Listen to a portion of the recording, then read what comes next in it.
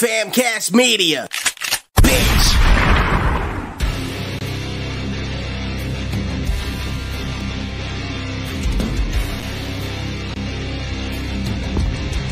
Ladies and gentlemen, boys and girls, persons of all ages, welcome to the most exclusive group in the wrestling community. And now, your host, first, from Oahu, Puerto Rico, Macho Rodriguez, and his tag team partner from Moncton, New Brunswick, Canada, God's gift, Tyler Taylor!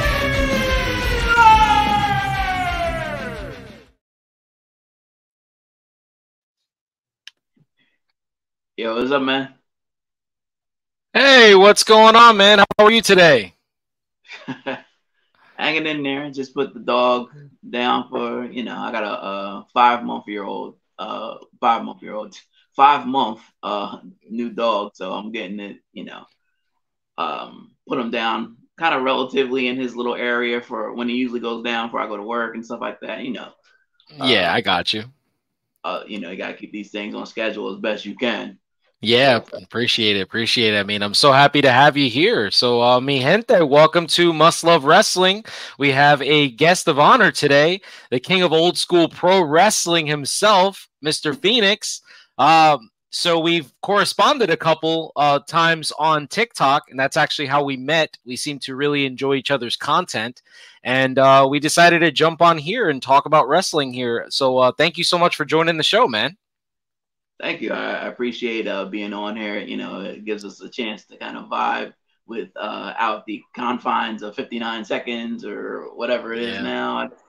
Because I know we had a back and forth about, a few things, which is always good. Wrestling talk can be a little crazy. So yeah, absolutely. Whenever it's you definitely been, hold on to them. So. Yeah, absolutely. I mean, it's definitely one of those things where we get, it gets a little heated on Wrestle Talk, but obviously there's lots of opinions that happen, and we want to make sure that everybody knows we're just trying to be as respectful as possible. But you and I have always kind of had a respectful nature towards each other right from the get-go. I think we both appreciate each other's wrestling knowledge and things like that. So I mean, I'm excited, man. I'm excited to have you on the show. So before we get started, why don't you tell us what professional wrestling means to you, and why it's such a big deal to you? Well, I remember getting into it back in the day. I think it was around 87-ish. My dad was recording Mania Macho versus Hogan. Okay. Yeah. We couldn't afford that shit. Even with the money, he was making pretty good money. He worked for Bell Atlantic. I went to Catholic school, but I lived, Northeast Philly, a jump and a hop skip away from the hood. So he was recording Mania, and that's when I kind of started to get into it. I was comparing and contrasting, getting it where I could. It was almost kind of, I want to make a comparison to anime, how it was back in the day. Yeah. Like, my best friend was like, yo, we could only get it from like West Coast Video randomly here and there. You know what I mean? So that's how I kind of got into wrestling. I was like, okay, this is Flair. He's the champion over here, and Hogan's the champion over there. And I was kind of comparing and contrasting. WCW/NWA. I got my Luger shirt on. Yeah, love it. Love the total package. Well, him when he was a U.S. champion is like that's my guy. Yeah. Even though he kind of didn't do as much as people prognosticated he might do, but around that time, that's when I got like when him and Sting and the Snyders and stuff, and I noticed that wrestling was more serious, and WWE was more, Hogan Sports Entertainment, but they had flashes like Macho and Steamboat and DiBiase, so I think I started to get into it around then, and that Mania that he taped, that I was able to kind of watch it more and more. I was like, all right, I'm in. Yeah. I love that. I love that. I love that we have such a great upbringing, because I too, my opening to professional wrestling was WCW and NWA. That's kind of how it was. Like, my dad he was one of those old school guys who was like a body guy. He loved Lex Luger. That was like his thing. Like, I grew up with Lex Luger and like Harley Race and Sting and Ric Flair, the Steiners. I mean, those are some of my favorite wrestlers ever, man. I mean, absolutely love that. I didn't really watch WWF until Bret Hart versus Mr. Perfect. That was my introduction to WWF. Oh, man. That's a great way to get in, because Perfect was my guy. Yeah. I mean, he's in my top 10 all time. I'm sure you saw the video of me posting. I mentioned on there that nobody wants to talk about Mr. Perfect, which is so strange to me. He was so ahead of his time. When I first started doing this podcast, I did this my favorite wrestlers to never win a world championship. And Owen Hart, Mr. Perfect, and Scott Hall are the three guys I mentioned that I wish were, world champions in their respective companies, but they obviously never got that opportunity. I love that. I love that. I like to tell people that I'm definitely lucky, because my first wrestling match I ever saw was Sting versus Ric Flair, their 45-minute draw. That's the first match I ever saw. That's a great way to come in. Yeah, I mean, for me, that was it. Sting was it. I mean, up until that point, my superhero, obviously, like growing up when I did, I was there. I can say I'm lucky enough to have been, I was at the movie theater to watch the original Batman in 1989. So that was exciting. Yeah, I mean, and for me, Michael Jordan was my superhero. Like, that was it. Like, I didn't really have a professional wrestler. Like, I love Michael Jordan so much. My daughter's name is Jordan, bro. Like, nice. I love, he is my guy.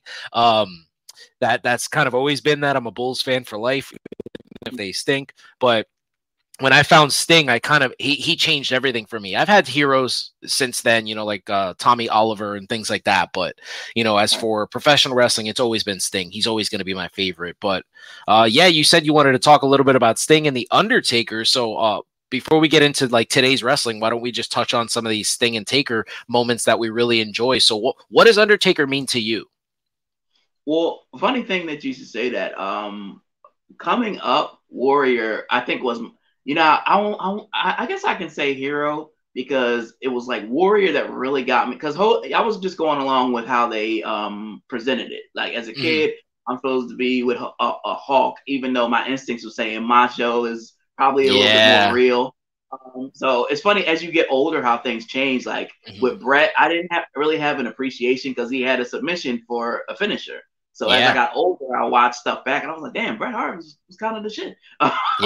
He definitely was. Warrior was like, I think, because I was such a comic book fan too. Yeah. Like even to this day, like his attire, how it was airbrushed, and in the 90s and stuff like that. Like I can tell, I was like, this guy customizes all his stuff. Even my grandfather, we would be watching Superstars and stuff, and he was like, wow, he knocked that dude out. Like, he needs some stuff. Yeah. So, like when it vibes with people who are not wrestling fans. So it cued Taker, because I was all with Warrior. Warrior beat Hogan, which everybody at the schoolyard, I remember, once again, like I was blessed to go to these Catholic schools, but I didn't have like, money where I got WWF magazine and stuff like that. Yeah. So I'm sure, as you know, with like at any school, there was kids that came in. It was a guy, I think his name was Mike. He was a big Warrior fan, and when he won, he came in with the chalk line. And of course, I wanted to. It's funny because you mentioned Jordan, and I wanted the Jordan airbrush one where it had like, how they had the where him dunking, where it was like the Bulls, it was like a bull, and it was like him dunking, and they had, I think it was Barkley and a few other ones, and I was like, those chalk lines are so cool. So he came in, and Warrior had won, and I was like, I think I can get with this guy. And then they introduced Taker, and I never forget, that was the first time as a fan I was like devastated, because I used to wait on Saturday mornings to watch Superstars, and they did the whole thing. He smashed him with the urn and put him in the casket, and I was like, yo, he's gonna kill him. Like, somebody get like, they had the guys trying to drill holes in it and all that stuff. So ironically, that was my entrance in I guess window to Taker, and I initially hated him. I was like, Warrior beat his ass, but that didn't happen. And as time goes on and they kind of evolved him, I kind of grew to him more and more and more.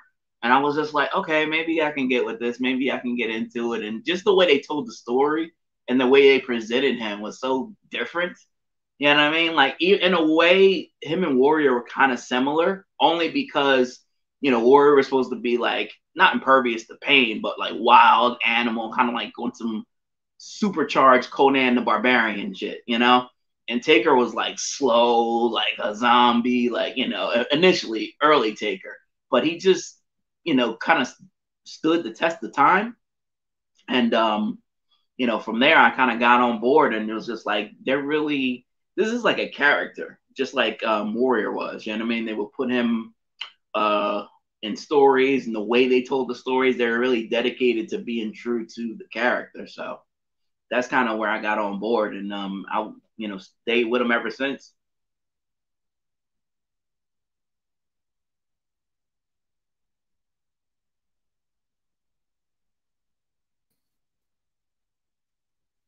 I think we lost it for a little bit. Sorry about the technical difficulties. I don't know what happened.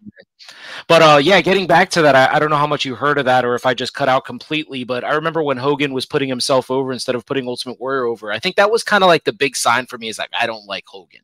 When he was talking about how when Ultimate Warrior won the World Heavyweight Championship, instead of everybody watching Warrior and praising, like being like, yes, the Ultimate Warrior is a champion, it's like, everybody's watching me leave. Dude, that's when we made a mistake. I was like, even as a young boy, I thought to myself, that's a really strange thing. You're supposed to be putting over the next guy. And, it just didn't make sense to me. But yeah. So like, yeah, what was it about The Undertaker so much that like just spoke to you? Like that it was like, I think this is going to be the guy I rock with for like the next 20 years. Well, you know what? I think for me, there's a change in me as I look as a kid. Because I was like a big in the comics, big Superman kid. But as I got older, you mentioned Batman '89. Yeah. I was fascinated with that. I think I always tell people, because I'm a huge Batman fan, and I like darker characters like Vampire Hunter D and those type of characters. It's almost kind of like a model in my head. And I think Keaton and I dare I say the Crow, that was the next kid. Like I'm a Crow fanatic. Like and the way, God rest his soul, Brandon played that was like phenomenal. 100%. So 100%.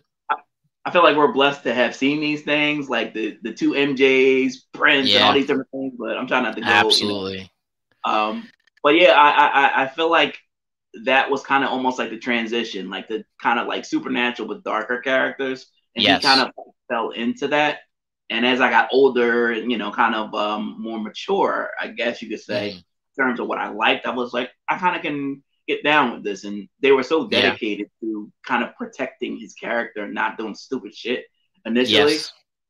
Even when he got beat and they would do some dramatic stuff like he died or I was like, that they are dedicated to this character, almost kind of like, even though the Warrior was in a short stint, they were dedicated to like make it okay. Wow, this guy like really, like when he shakes the ropes, really gets more powerful. Like they invested in that. So I think it awakened the storyteller in me.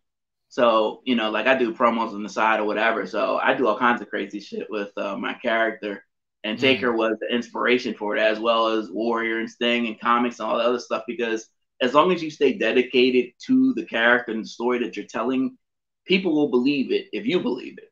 So, yeah that's where I kind of, I was like, Taker's different. They're not doing that with anybody else. You know what I mean? No, absolutely not. You're 100% on there. I felt like Taker was unique in the sense that he was so special that his look, the way he was presented, the fact that he used a gimmick that would be comical any other time, it just really worked for him. And the fact that he kayfabed it all the time, like he would talk about this. He didn't sign autographs. He didn't talk to fans. He was like this scary guy just walking. He always presented that. Like since then, we've heard stories about him and Mustafa and him and Yoko and how they used to drink and brawl and stuff in hotel rooms and stuff.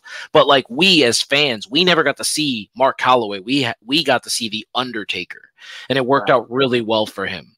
Do you have any favorite matches of Undertaker that stick out to you, like early or later? Because I hate Hogan when he beat Hogan for the title. Oh yeah, then that, yes, I thought that was great. Have you ever heard the story that Undertaker's told us that after he hit the tombstone on Hogan, Hogan comes to the back and he tells him, "You messed up my neck and my back, brother." Yeah. And it's just like, dude, your head was nowhere near. Like, that was such a botched move. He protected him so well. He could have did that on a newborn baby, and it would have been fine. Absolutely. The baby would have sold. 100%. I agree with you. That was so weird that he like said that. Just hearing that stuff from Hogan was just hilarious to me. Right. What did you think of the Taker versus Taker match at SummerSlam? Because I know that's a very controversial opinion. I personally love that match. I loved it because at that time I was still like a kid, and I was like, I don't know who is who. It wasn't like me when I got older. Like, oh, that's I think it's Brian Lee from ECW. I was like, oh, that's Brian Lee from ECW. Yeah. You know what I mean? Like, I'm just like, it's two Takers. Like, which one is it? It was almost like and I think I told my wife this all the time because I'm like, I watch old school like commercials from Philly and stuff like that. She's like, why? And I'm like, because it's almost like I mourn the innocence that I used to have. Yeah. You know what I mean? Because back then I'm like, it's two Takers. Like, which one is which? You know what I mean? Yeah. Like, not having a dirt sheet or nothing. The only thing I could do was tune in next Saturday morning. You know what I mean? Yeah. And it was no guarantee. Most of the time we didn't get the pay-per-views. It was expensive as hell. This wasn't a thing unless, you know, my dad would be taping it for somebody else, or I could have a hookup. So I'm like, I had to find out next day at school, like from somebody that, you know, a kid that had the kid that had all of the figures and all the stuff and was like, whatever, I saw the pay-per-view. You know, it's always a kid like that. So I'd be like, yo, little Mikey, like, what happened? And they're like, oh yeah, the real Taker's the one in the purple, dude. Like, and I'm like, oh, okay. Yeah. I mean, I thought it was great. I know a lot of people have gone back and said the match wasn't good, but I think that that's one of those moments where it's kind of like the Bray Wyatt effect where, you know, it was the story and it was like the way they presented it that to me sticks out more than the actual match itself. Like, I wasn't looking for technical ability. I wasn't looking for Bret Hart versus Dean Malenko in that match. I was looking for who's the real Undertaker. I really enjoyed that match. Right. Yeah, I think that's definitely one of those unique things. What did you think about his transition from the Undertaker to the American Badass? I thought it was good timing, and I thought it was really ballsy of him to have the conviction of his character to do something like that. You know what I mean? Yeah. Because I thought to myself, correct me if I'm wrong, didn't they do DOA before that? Yes. So I was like, wow. Well, I guess since it's Taker, it would have more weight. But at me, I like to be the first person to do something. Yeah. Before. So I'm like, wow, he did this shit like from like Crush. I think Crush had like a motorcycle or some shit and nobody fucking cared. So I was like, okay. But it worked for Taker. You know, he had the Kid Rock shit and that, even though, you know, I don't really fuck with Kid Rock, but that song kind of fit, you know, landed. And I feel like his commitment to being that character, it's like I mentioned Vampire Hunter D, like that would be cool if somebody dedicated themselves to that character, if it was portrayed in an awesome way. But I'd imagine the person that is portraying it would get tired of doing that shit at some point. Yeah, so, I mean, you definitely got to see that. I mean, I think Undertaker, what he did for me more as a fan is he helped me appreciate other people. Like I was on an island all by myself as a Gangrel fan. Nobody liked him for some reason, and I was like, "This is great!" Like we just grew up with this guy who like had like the Undertaker. Undertaker's a real job in the real world, you know. Right. And this guy turned it into like a horror movie character for us on screen, and now we have this vampire that comes out of the ground. I was like, nah, man, I love this. Like with the bloodbaths and stuff. Like I'm a massive fan of the Brood. I think that was it was too small a time period for them. But shout out to Edge for kind of bringing it back and, you know, kind of, showing some appreciation and respect for Gangrel and absolutely. Christian. They could have that had wheels, man. I feel like they could have. But I think it was a lot going on around that time with the Ministry. The Brood could have been a thing on its own. Honestly. Absolutely, yeah. But I agree with you. I mean, for me, the reason I like Gangrel so much, and I always talk about this, is because I grew up where I grew up in Puerto Rico. We didn't have a lot of access to a lot of wrestling here in the States, so Gangrel actually wrestled for Carlos Colon's company in Puerto Rico. So I got to watch him work out there. And whenever somebody would visit, like that's how I knew who Ric Flair was. Because it was like, okay, yeah, I watched Ric Flair wrestle this one match with this one guy who would become like my everything. But I was just like, all right, like these guys come over here and they work, and Macho Man works out here. We get to see all these different wrestlers come out to Puerto Rico and work and stuff like that. So I think for me, that's why I liked Gangrel so much. But yeah, if not for Taker, none of these characters work. He's like kind of the originator. Yeah, definitely. I mean, and if you look at it, when they got rid of all of those characters, like all the funny characters, like Doink the Clown, which I think is an underrated character, by the way. I don't know why. I feel like he would work today. And people, they were like, remember when the Joaquin Phoenix did the Joker? Yeah, the Joker, yeah. People were like looking back like, yo, let me check out Doink the Clown, because they saw like the heel Doink, they saw flashes of it. Matt Bourne was like brilliant with that. Yeah, the heel version of Doink the Clown was the best version ever. I really believed that he was going to be world champion one day. I was like, they're going to put the title on this guy, and it's going to be impossible for people to beat him.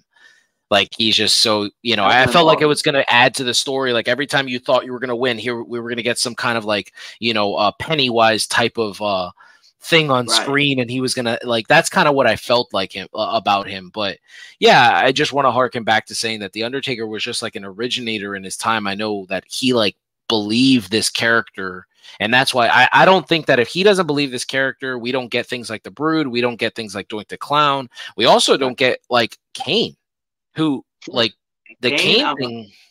I'm a huge fan, even though they fucked him up at some point. Yeah, his never should have lost his mask. Never. I have let me go over here real quick. I got a Ripped and Ruthless with the bricks and shit. Yeah.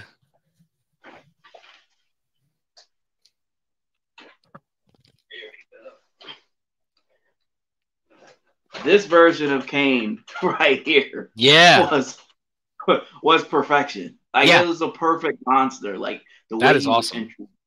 Yeah, I mean, I and it's funny because the mask comes off him, and I thought to myself back when I got it, I was like, oh shit, I can see who it is, and it's just like somebody with a goatee. Yeah, it's so weird too. I always thought to myself, like, I don't see, he looks like it's clearly the same person, so I know what I'm saying makes no sense, but he looks like Isaac Yankem. And because if you were a WWF fan, you're like, wait, so this dentist fixed his teeth and he just put on a mask? Like, that's weird. You know what I mean? Like, I just thought it was so strange. And I was like, no, don't take his mask off. Like, I remember being like so angry when they pulled his mask and stuff. Like, I was okay with them putting the singlet, the tank top on him, with the flames and stuff. I was like, yeah, that's cool. Okay, so he fixed his burns, because I grew up with movies. And like you said, I really like moved towards the darker stuff. So I like The Craft. The movie The Craft, and in Neve Campbell's character, when she starts doing the witchcraft and stuff, she loses her burns, and I was like, okay, like, let's bring that to professional wrestling. Like, I like it, But yeah, I like to say that there are certain characters that just stick out. There's definitely some failures in the time where I wish that they would have gotten further. Like, I know I've said this before, and I'll say it again. WCW was not the right company for a guy like Vampiro. I feel like he's still like a legend in the sport if he winds up in WWE. Like, I just felt like that version would have been great. I mean, especially when you think about what you just mentioned, Kid Rock, right? With the Undertaker. Right. So if we look at a guy like Vampiro, right, who was pretty, like, he was a mix. It was like Undertaker and Sting had a baby. That's kind of what I looked at Vampiro. Yeah. And when I look at him, I'm thinking like, dude, this guy had the Misfits do his song. Like, I remember as a fucking huge Sting fan, I was mad as shit. Just like, who is this dude? He kept like he was playing the shit out of Sting. Like, I was like, yo, when is Sting? When you gonna get your lick back? Like, you were like playing the NWO for a whole year plus straight. Yeah. And this one dude comes along, he's getting hung and getting blood poured on him. Like, all right, man, you getting beat up in graveyards. I'm like, this is bullshit, man. Yeah. Like, as a fan, like, come on. So, but when you separate yourself, you're like, in the back of your mind, it's like, this guy is pretty cool, but I don't like it that he's beating up my guy. Yeah, I mean, well, let's segue over to Sting then, because I feel like Sting is one of those characters that he's kind of underrated in the sense that people don't realize how much he means to professional wrestling. Like, I remember when I posed the debate on TikTok about who's better, Sting or Taker, or who you like more, was pretty much what I was trying to get at. But I think people turned it into like, oh, my guy's better than your guy. when I mentioned to someone that he's a 15-time world champ, people were like, what? When did he win all those titles? And I'm like, what are you talking about? He's a 9-time WCW champion, and then he won the rest of his championships in TNA. Like, those are real championships, guy. Like, that's NWA, TNA. Like, that's what it is, you know? Right. I feel like people don't realize that, what he meant to the business, but I love how you bring up the thing about Vampiro, because we've watched him do it so much. Sting has zero problem putting someone over. Right. And it is so unique. He's been the one guy, like I don't know if it works for a guy like Undertaker. I don't know if Undertaker can go out there and lose match after match after match and still be the top guy. Right. You know, I think he needed to be that guy that, like, he only lost his matches to, like, Stone Cold. He only lost to guys like, you know, even when he loses to Kurt Angle, it's by schmoz, right? Like, he doesn't, like, lose clean to Kurt Angle. When he loses to The Rock, it's a triple threat match. Like, it's like, okay, like, nobody really beats The Undertaker. It's rare. And when Yoko beats him, it's like the whole, like, Jim Cornette's whole stable has to come out to beat The Undertaker. It's not straight up, you know? But for Sting, he would work guys like Bill Goldberg, and he would take the loss. He would get dominated. He'd work guys like Vampiro. He would lose, to Reese on WCW Nitro, things like that. Like, I always thought it was so good. I just watched, just to get prep for the show and get in the right mindset, I watched Bret Hart versus Sting. The Halloween Havoc match? Yeah. Yeah. Did not like the fact that we never got peak, at least peak in my mind, because everybody thinks some magical thing happens if somebody goes from WWF to WCW. And all it really is, and you have to be a wrestling fan to get older, is the mismanagement of the fucking character and not knowing what you have. You have Bret Hart. He was on the side of, like, the little, the WrestleMania video game? Like, Bret Hart was, like, the leader of the next generation. It was almost like, okay, Hogan's stuff is basically we made him up. He's bullshit. But this guy can really wrestle. And here's a bunch of wrestlers that can actually do the moves and tell the stories. You know what I mean? It's not like, what was that cartoon he had? Like, Rock and Roll Wrestling. Hogan, that shit is over. Here's real wrestling. 60-minute Iron Man match. This is Bret Hart. And you get him, and WCW's like, I don't know what to do. So that burned me up. Like, him... Heel, okay, if you're gonna have him heel versus Sting, I get it. But give me a trilogy. You know what I mean? Like, give me a story. They just kind of had it. They were like, these guys don't like that they have a similar finisher. Yeah. And they did one. The match was okay. Like, I just was like, wow. As I reflect more, and here's another thing about being a wrestling fan: you could like something and critique it. Absolutely. It's hard, but as you get older, with anything in life, you know what I mean? You could love it and like it or whatever and still be able to critique it. Yes. Sting should have not joined the fucking... As much as I dig the Wolfpack in theory, it was a vibe, it was a bop, you know what I mean? It's almost like, guys, this should have stayed, like, backstage. Yeah. Out of character. Because him joining, the way they booked that, they lost all the time. Like, I remember talking to my best friend, like, when it was happening, it was like, yo, look at this group on paper, like, they should be invincible, but, like, they lose to, like you said, like Horace and, like, bums. Yeah. Like, I agree with you there. I definitely feel that we're definitely gonna, after we're done with Sting, we're gonna talk about Bret, because I feel like I'm his only defender on the internet right now. Like, I feel like people hate Bret for just being, you know, the Gran Torino Clint Eastwood character. Like, I feel like they're just like, oh, we hate that Bret Hart's grumpy. Like, that's kind of, I just feel like it's so weird. They say, like, the person that speaks the truth doesn't have a lot of friends. Yeah, agreed. On shit that people don't want to fucking hear. That's the thing. I agree with you.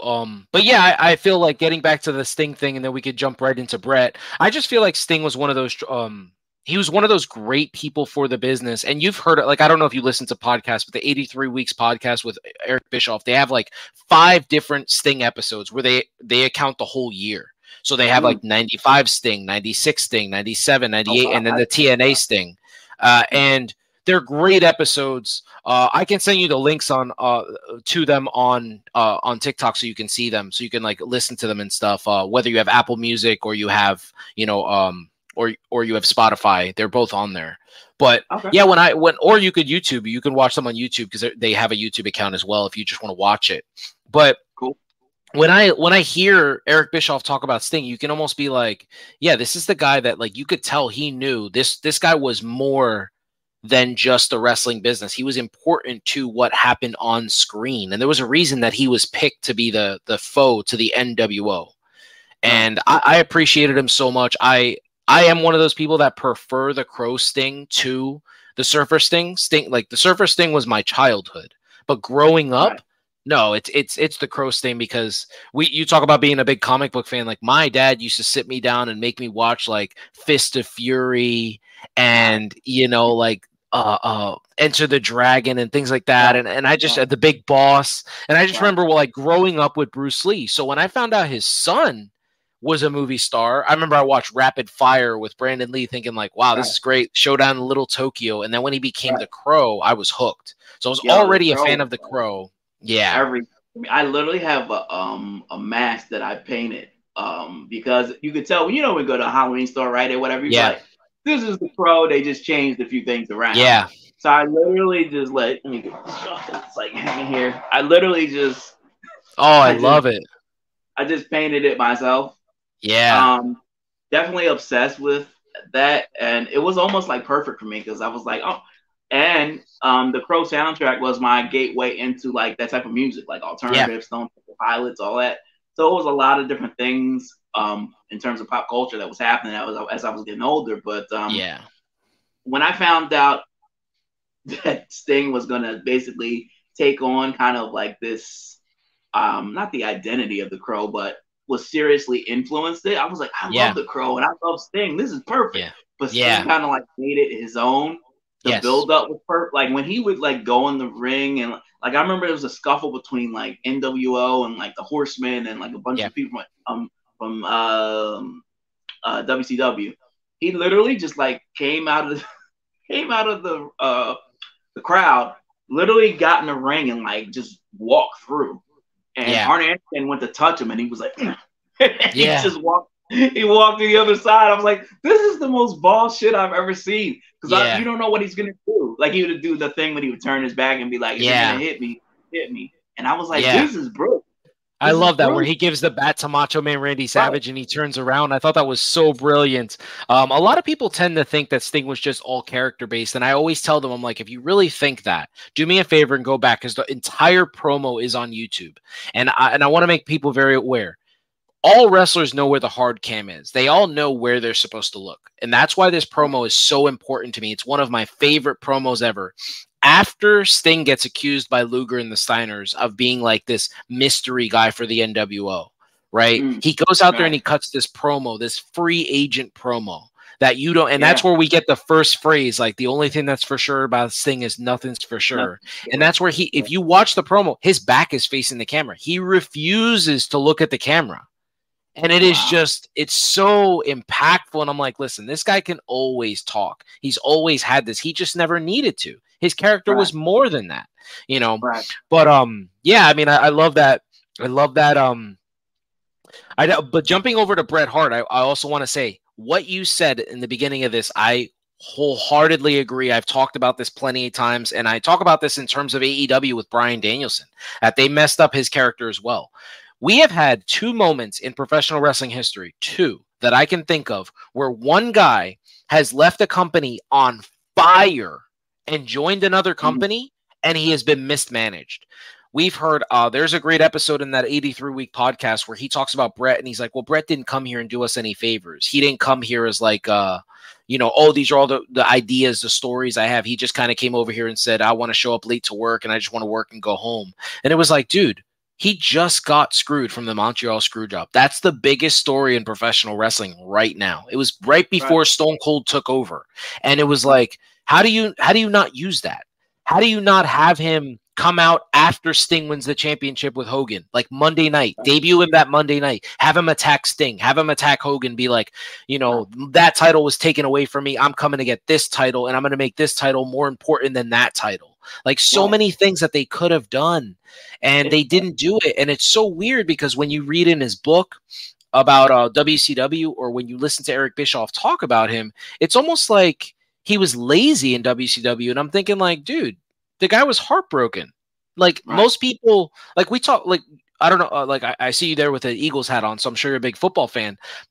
Shannon Sharp talks about it all the time. He couldn't be a good husband. He couldn't be a good father because he cared about football. That was his number one. That was what Bret Hart was. He was the Shannon Sharp of wrestling. Like wrestling was number one to him, and it was taken away from him in an embarrassing fashion.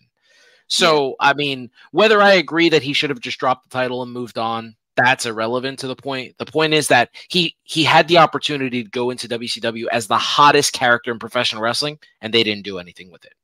And you know what? It's funny because I don't know if every wrestling fan has this, but I've developed kind of like a spider sense, if you will. You got characters like Bret Hart, Shawn Michaels. Yes. And as good as Shawn was, I thought to myself, there's something I don't like about him. And it's funny, as I got older, I heard all the fucking horror stories about this bag. Now, granted, maybe he changed his life around, but you know, what they say, a leopard can't change his spots. You know what I mean? Yes. I don't trust him. Just like I don't fuck with Triple H. You can separate somebody's brilliance and what they do. Yes. As part opposed from their character, because the shit he did with Chyna is just like I don't fuck with him like that. Yeah. That's just me personally. Shawn Michaels, I heard some sly shit that he had to say to The Rock, like before The Rock was The Rock. He was integral, kind of like, you know, making it difficult for him and all that click shit. Yeah. And turns out, I remember The Rock he did some type of video that Bret got inducted to something, and he told a story about how integral Bret was to him developing, and Bret kind of put him aside. And you know, and basically was like, yo, fuck these idiots here. Let me show you how business is done properly. Yes. And I don't know whether that shined through his character or what, but it's like the more I found out about Bret and how he carried himself, it made sense to me. Because it's almost like, you know, they say your character is an exaggerated, supercharged version of yourself sometimes. It's like, HBK, dickhead, yeah, that checks out. Seems like, you know what I mean? Supercharged, and Bret Hart on the other side, the guy that wants to do things the way it's supposed to be done. You know, he had to make a comic book reference. He had kind of like the Cyclops thing, like we do things like this. You know what I mean? There's a certain way we handle business. No, that is a perfect Marvel. That's a perfect character to attribute to Bret Hart, Cyclops, because Cyclops is one of the most polarizing characters in all of comic media. And when people realize, like, he just really cares about what he's doing. Like your hate for Cyclops is unwanted. Like it's kind of one of those things. I love that. But you talk about how turning the character up, like that's Stone Cold Steve Austin's motto. He says that's why Steve Austin worked, because it was Stone Cold Steve Austin was Steve Williams just turned up to high. It was the same guy. That's who he is in real life. And the reason I wanted to I wanted to touch on that is so we could jump right into today's wrestling is one of the things that really strikes me as odd is wrestling fans today refuse to listen to wrestlers when they tell us stuff. So if a guy like Steve Austin says his greatest match ever was WrestleMania 13 against Bret the Hitman Hart, that's the match of his career. And then you have wrestling fans that are like, you don't know what you're talking about. To the man himself, like, your best match ever is WrestleMania 15 with The Rock. And it's like, no, that's the most money he's ever made. That's not the same thing as his best match ever. You know what I mean? Like and it always strikes me as odd. Like you hear people say like, you know, wrestlers, they do this stuff, but we don't need to listen to them. Like, dude, yeah, we do. Like they're telling us what to watch. They're telling us what to listen to. It's so strange. So what do you feel about like today's wrestling fan refusing to actually listen and pay attention to wrestlers when they talk to us? Now, it's funny because obviously the old school name, that's kind of what I, aside from my promo stuff, some people say PK, but old school is what I go by just with Wrestle Talk and content and stuff like that, because, you know, I have a preference for older things. And it's funny because I feel so weird because I don't feel old, but I know kind of like in reality I am. My wife always tells me like, we're not in the 90s, you could turn on the BET countdown, Yo Rap City, and listen to all that stuff. But I was listening to Don't Sweat the Technique, and one of my boys on Wrestle Talk was like, "Yo, I haven't heard that in like forever." I'm like, like, yeah, I am old compared to you guys, but to answer the question, I have to always remind myself, like, I came into this at a different time. It's almost like you teach me, I teach you type of thing. Yes. Because when I got on Wrestle Talk, I remember I got into it with some good friends, I guess you could say, of mine, like everybody in the Brotherhood, like Axel and Mitri and different things. We had some debates about, like, I think it was like a tag teams or something like that. I was like, like the Steiners. I was talking about like Sabu and RVD, hugely underrated. And I felt like I had to kind of check myself at a certain point. You have to listen to what other people are saying so you can learn, so they'll listen to you in turn. Because I was just like, man, I sound like the old man that's like, back in my day. But at the same time, I just feel like it's been an adjustment, kind of like checking myself, because before you can tell anything to anybody else, you have to be like, all right, how am I presenting this?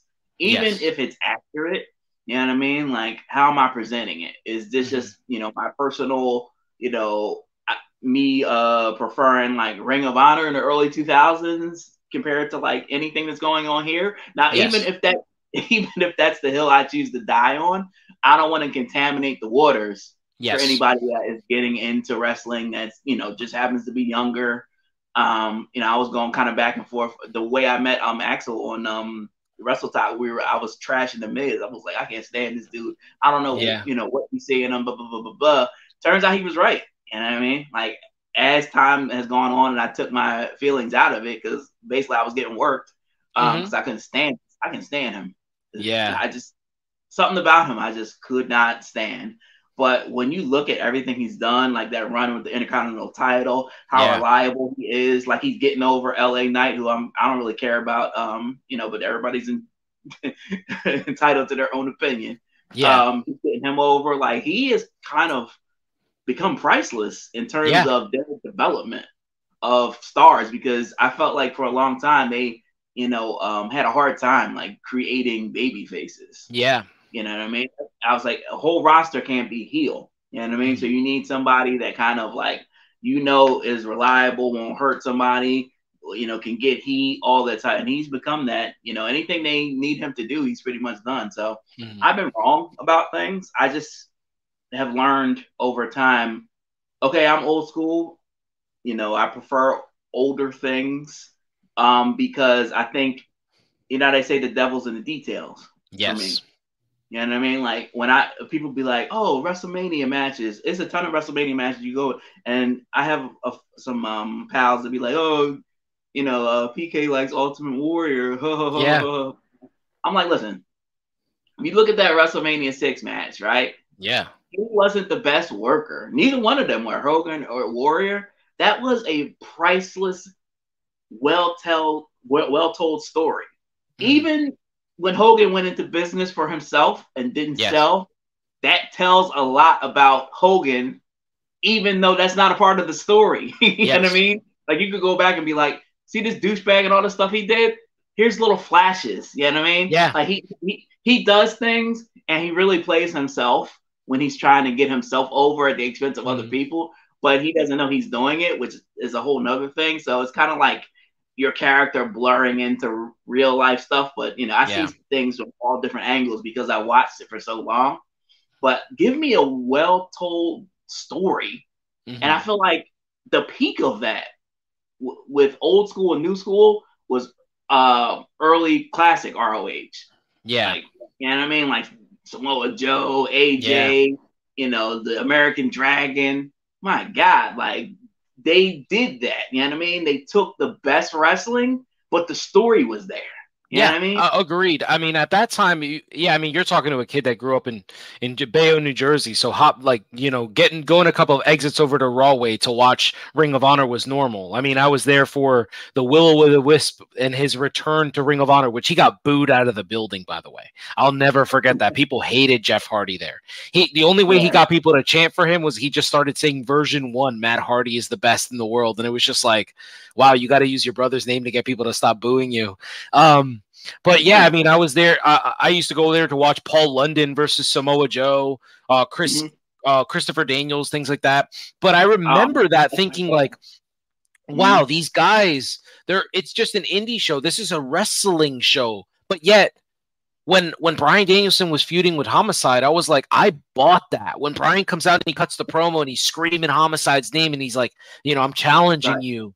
I was like, I felt that, you know what I mean? You felt all of that. And I guess it's never been an issue, but it seems like the internet or Wrestle Talk itself has become one of these, like, my opinion is what matters, and I don't care what a wrestler tells me. It's kind of like the Nia Jax thing. Like recently, like Stevie Richards, he talks about it, and that's all anybody wants to harp on. They're like, oh, well, he broke down Nia Jax. He was attacking her. And I'm like, he also broke down Seth Rollins versus Finn Balor in a massive botch that could have ended one of their careers. Like he's talked about the Bret Hart and Goldberg super kick that ended Bret's career. Like he doesn't just break down one women's match. Like he's done this a lot. He's picked massive stars to do this, but for some reason, talking about Nia, people are like, I don't value his opinion. His opinion doesn't matter. And I'm thinking like, this dude knows what it's like to be safe. He's worked for all companies. He worked for WCW, ECW, WWE. Like he knows who are the safe workers and who aren't. He's a trainer. He worked with guys like Lance Storm that teach efficiency, and, even you could see it. He pointed this out. And guess what? Last night when she hit the bonsai drop on Shayna, she holds onto the top rope. She hits it the right way. She lands flat on her feet. All of a sudden, one critique and people being like, oh, it's unsafe. Like, yeah, they did use it in a storyline. So now Rhea's hurt and so is Raquel, thanks to Nia Jax. Like, that was great that they used that last night. But it clearly resonated with somebody backstage. It was like, dude, you could have hurt Rhea. Like, go make sure you do this bonsai drop. Now that it's her finisher. They announced last night that was her finisher, and they gave it a name. I forget. I don't have it here for you right now, but they actually did name her finisher. The Annihilator? Yeah, the Annihilator. Yeah. I think that's brilliant. I feel like this is a generational thing. Maybe it's the dad in me. Because I've had to kind of look at things from so many different angles. I have nieces, I have nephews, I have a daughter. I think it's a generational thing when it comes to people's opinions, and the social media and technology is an asset, but it can be a detriment to certain people that don't know how to properly, show other people common respect and like conversations and stuff like that. Because now you're behind a computer screen, you know what I mean? Nobody can really, you have a sense of invincibility, you know what I mean? Like, I can say this and, not be respectful. You know what I mean? I think this whole new generation, it doesn't really help them. You know what I mean? I feel like when you and I came up, you have to talk, sports with your friends, whatever. We've all talked all different types of things, but, certain things you can say and certain things you can say. You try to be respectful. Yeah. Those type of things you try and make, if you're going to come, to the basketball court or whatever, and you're going to, make a claim for your favorite player. Like, I used to like guys that, in addition to Jordan, obviously, but I used to like guys, like I remember Herschel Walker. Like when I loved him. I loved running backs. I loved like guys who were like kind of like workhorses, or weren't like wide receivers and stuff like that. Got a bunch of yards, but were like play hard. So you have to have like facts and things like that. And if somebody disputes it, okay, be like, all right, well, you don't like who I like. Cool. You don't like Sean Kemp. You don't like Dominique Wilkins. You know what I mean? You don't like Charles Barkley. You don't like, but here's what I can tell you they do, and they do well, and this is why, and that's why. But nowadays it's just like, it's this because I say so. Yeah. And if you disagree with me, you know, you know, it goes into the whole, you know, don't I don't want to say disrespect, but people getting their feels is what I'm trying to say. You know what I mean? Like, and it's like, are we having a conversation or a debate, or are we not? You know what I mean? I'm not attacking you. I'm not being toxic because I'm calling you on your bullshit. You know what I mean?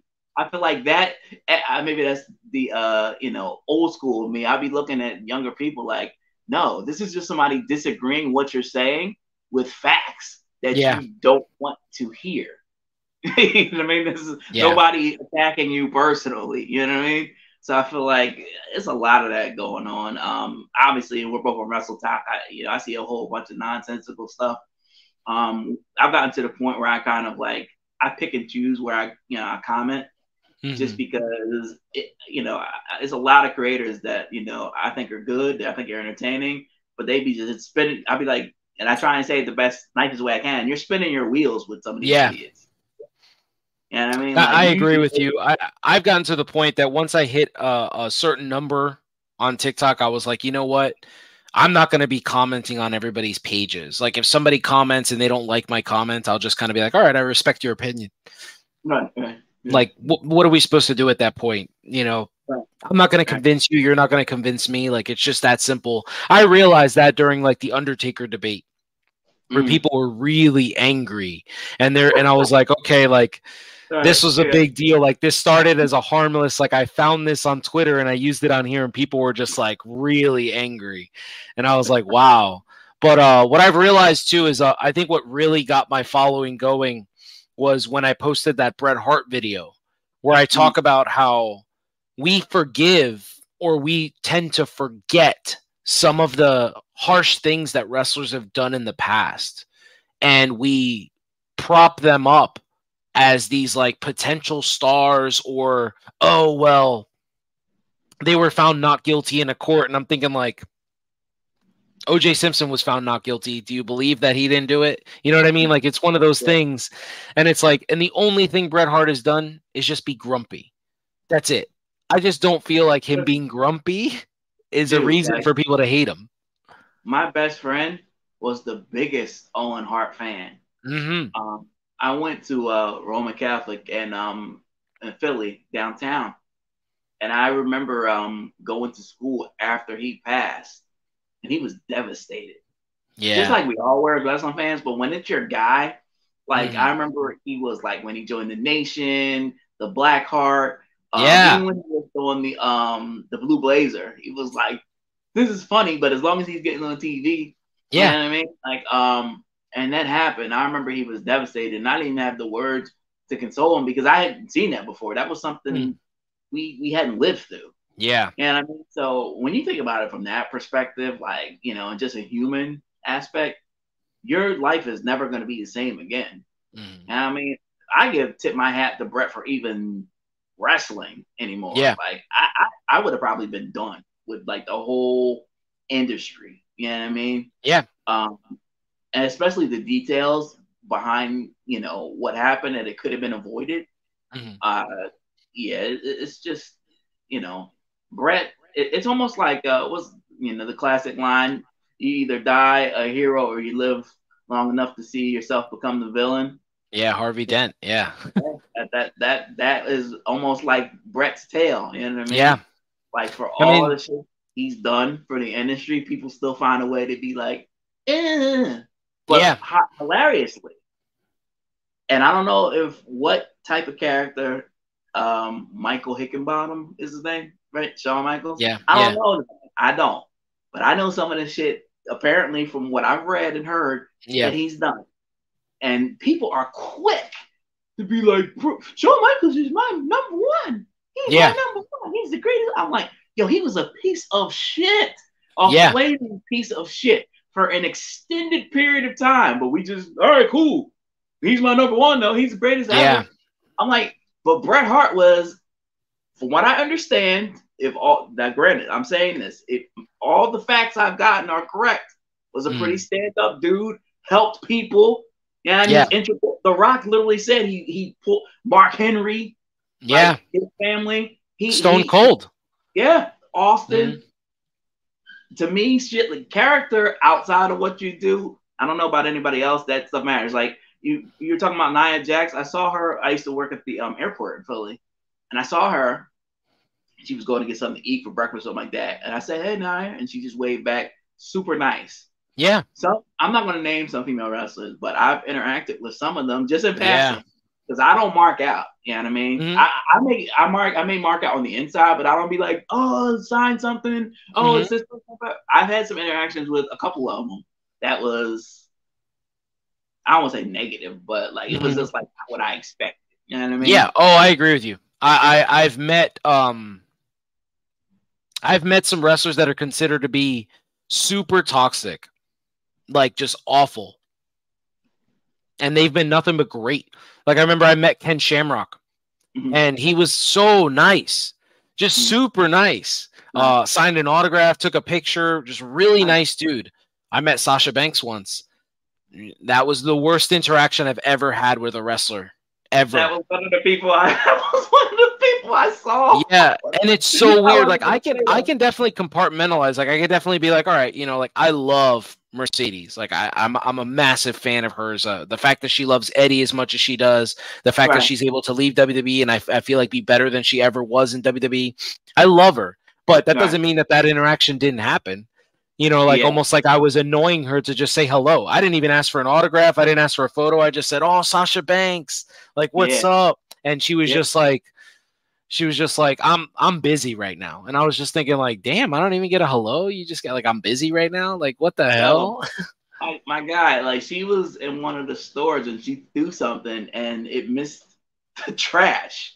Yeah. And I was like, I didn't even say nothing about that. I was like, I basically say, "Yo, Sasha," and she saw that it missed the trash and just kind of looked at me and rolled her eyes and kept walking. I was like, yeah. What? Yeah. What?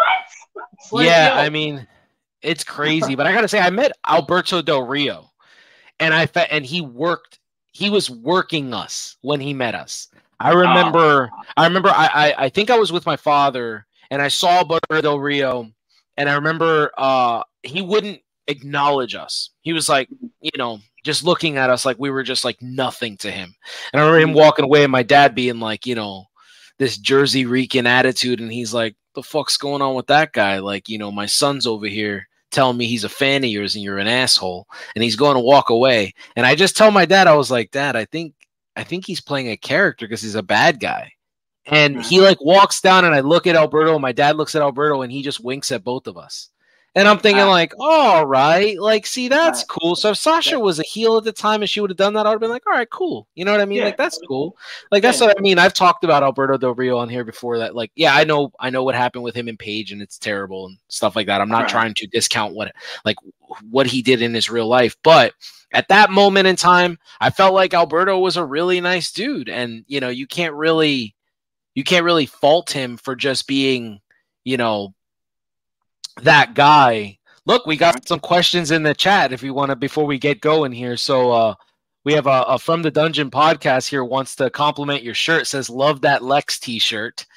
So that's cool. Yeah, man. My favorite United States champion of all time. Because the way they booked him, it was like the same way Perfect was for the Intercontinental title was how Lex was for the US title. And that's all booked. Mind you, one of the people he beat to defend it was before he was Taker. Mark Calloway was it? I think back then. I think it was before he went to WWF because I remember Lex was wrestling him in these big ass bright pink tights. Yeah. So interesting how you know things happen and how back in the day, you know, some of the wrestlers. I mean, I think Sting fought Taker before he was Taker as well. I think you did that on your videos. Mm-hmm. Yeah, I mean, they agree with you here. From the Dungeon podcast, actually said that he's the greatest United States champion of all time. Yes, I mean, absolutely. So there you go. I mean, some controversial statements here being sent to us, like Shawn Michaels and Bret Hart are both not top 5 wrestlers. That's a pretty big one. And then we have some good and bad interactions with wrestlers here. Here says Mercedes is a real asshole in real life. Okay. I'm doing my best. I just thought, as a custodian at the time, you know what I mean? Like, I'd been there a nice amount of time, so I kind of knew. I'd seen a few people. I think we saw Flair roll through there, and he was like, he was performing and stuff like that. That's just who he is. Yeah. I knew, because like I said, I've been to Ring of Honor shows. Mm-hmm. I met Austin Aries, who a lot of people say he's an asshole. He was super nice to us. We would chill in the back of the building, as you know. Like, if you hang around in the back, if they feel like it, you know what I mean, they might sign some stuff. AJ took a picture with me and my boy. Yeah. So that's how I think Philly fans know how it rolls. So when I seen her, I was like, I'm not awestruck by your presence, but I'm a fan. You know what I mean? Yeah. And I was like, you threw that. I was like, nah, I know you saw what you threw on the ground. You know what I mean? Yeah. I got to clean this up. So I kind of let that slide. So I was like, hey, Sasha. And when she rolled her eyes and just kept it moving, I was like, oh, wow. So you gave me your ass to kiss, and I got to pick up this trash. Awesome. Yeah. Yeah. I mean, there's some great interactions here. It says Sheamus and Drew McIntyre were super nice, and so Rusev was very talkative about video games. That's exciting. I saw Sheamus come out one of the bathrooms at the airport, and he gave me a quick pound. Yeah, I mean, some of these guys are really nice. I remember back in the day when I frequented Jersey All Pro at Charity Hall, I remember that we would have wrestlers come in and work. And whether it was somebody who's considered very controversial by many, which is Low Ki. A lot of people say he's a really harsh guy. He was really nice to us and Jersey All Pro. He wasn't like rude or anything. We've met people like Homicide, New Jack, people like that have worked Jersey All Pro. CM Punk worked at Jersey All Pro Wrestling before. He was nice. Bryan Danielson. Some of these guys that have just been, that they're megastars. They've turned into megastars who've always been this nice. But every now and then you get pretty harsh interactions. You just have to take it with a grain of salt. But before we get going, because I know you have to go to work here soon, I wanted to get why don't you give me your Mount Rushmore? Who are the 4 best ever? And if you can't differentiate, like if you can't just give me 4 ever, then do it the Seth Rollins way. Give me the 4 people that you feel like are the most influential to professional wrestling, and then your 4 favorites. Oh man, this is hard. I'm just gonna go with my 4 favorites because most. Okay. You forced me to put Hogan on there, which I have to. I know as an unbiased wrestling fan, he has to go on there. And the reason I can't stand him so much is almost because my inner child or younger Drew, whatever, feels like he was bamboozled. Yeah. Like when I really found out what a piece of shit he is, I was like, my inner child was like, man, we had his action figure. We was like, we was all in. Yeah. I'm gonna go with my favorite. So I'm gonna go. Rock is high, but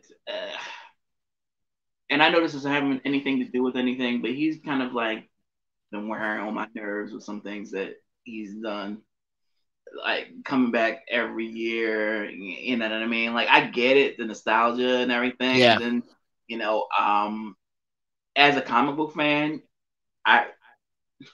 I heard, with his Black Adam tenure, he was like trying to stronghold himself for it to be him in the center of the universe, and Cavell got fired as Superman. Everybody wanted him back. So, The Rock is kind of, my last nerves in some ways, but I love him as a wrestling fan. He's on there. So it'll be Taker, Sting, Rock, and I gotta say Bret. Again, Bret, you know what? Okay. It's perfect in Bret right there. It's hard for me. But I gotta say Bret overall because he carried the load of the company. But I have a whole other thing of I don't know what it is about me and guys that were super talented but never reached the top. Like a huge Marino fan. Like I love Rick Martel. He never was a champion. Jake the Snake. Yeah. Perfect. Like it's a ton of people I see like how talented they are, but it's almost like people sleep on your greatness in the time when you do it, and it's too late. Yeah, I love that. I mean, I've been very vocal. My Mount Rushmore is Sting, Bret Hart, Brock Lesnar, and Bryan Danielson. I felt like when I came up with my Mount Rushmore, they had to be 4 different wrestlers. They had to be completely different. No styles the same as the next guy. I felt like they're all perfect in their sense. I mean, I guess the closest comparison you could say is Brett and Bryan, but I feel like Bryan, like I talk about this all the time, like how I said LA Knight is like The Rock and Austin had a baby, Vampiro is like Sting and Taker had a baby. I feel like Bryan is like Shawn Michaels and William Regal had a baby, and that's what we got. This amazing. I mean, they're both the guys that trained him, and he's just been that way. I mean, I feel like by the time we're done with professional wrestling, like I feel like by the time we get to that point, I'm forever going to feel like Sting is my all-time favorite, but if anybody rivals that, it's definitely Bryan. From the first moment I watched him, sitting in my brother's living room, watching like him at the King of the Indies, and then watching him live wrestle Low-Ki in a tap-out match at Jersey All Pro Wrestling, those things are always going to stick out to me, being able to follow his entire career from the beginning. So here from the Dungeon gave us his top 4 all-time, which is Hulk Hogan, Ric Flair, The Rock, and Stone Cold. That's a decent list. That's a lot of money making. A lot of money making there. I gotta say, the second half of my wrestling evolution, when I feel like as I got older and knew what real wrestling was, and kind of started to become, I guess not a super mark, but a historian of professional wrestling. Yeah. When ECW had died, which I still mourn at to this day because it's a Philly thing. Shane Douglas, underrated world champion. I know that's going to be 100%. Nope, 100%, man. My guy. I love Taz. When I saw Samoa Joe for the first time at my first Ring of Honor show, he was late, and they were saying he got held up with a flight, whatever. And we're looking, and we're like, damn, we're not going to see him. His music hits. Mama should knock you out. He's in his like street gear, comes in, like destroys everybody in the ring, and I was like, that is my guy. Yeah. He's been my guy ever since. Like, I love Joe everywhere he goes. I hope he beats that punk ass MJF. I can't stand it. Yeah. Woo, yeah, man, I mean, I'm hoping we'll have to have you back on the show then if he happens to win the world championship. We'll have to do like a breaking news segment or something like that. Oh, man. But yeah, because I definitely would love to talk about that. My first action into Samoa Joe was watching him in Paul London's farewell match in Ring of Honor in Rahway, New Jersey. That was my first time seeing Paul London. It was my first time seeing Samoa Joe live, and I immediately was like, he's amazing. He's one of the best guys. Wow. Be right before we go. How about we break some news on the show? You want to do that? Sure. Awesome. All right. Breaking news. AEW signed a contract with HBO Max. Oh, okay. Wow. So it looks like we're going to be getting pay-per-views on Max. Let's go, man. That's exciting. I guess we'll touch on that the next time we come on. I know we're cutting it short, and I don't know how far you live from your job, so I want to let you go. But I'm right here. All right. All right. So I just want to let you go, and thank you so much for joining. You're welcome on any time. If you ever want to join me and my co-host Tyler on this show, you're more than welcome to jump in, and we could do like a big triple threat. That would be nice. Since you mentioned Shane Douglas, I figured I had to throw in that triple threat thing in there. Tyler could play the Sonny of mine and you, Shane Douglas and Chris Candido. So we'll do that. But thank you so much for joining us, man, and I look forward to, I'm sure we'll talk more on TikTok. Thank you, man. Appreciate it. It's been an awesome time. Everybody, enjoy your day. Yes, sir. Yeah, man.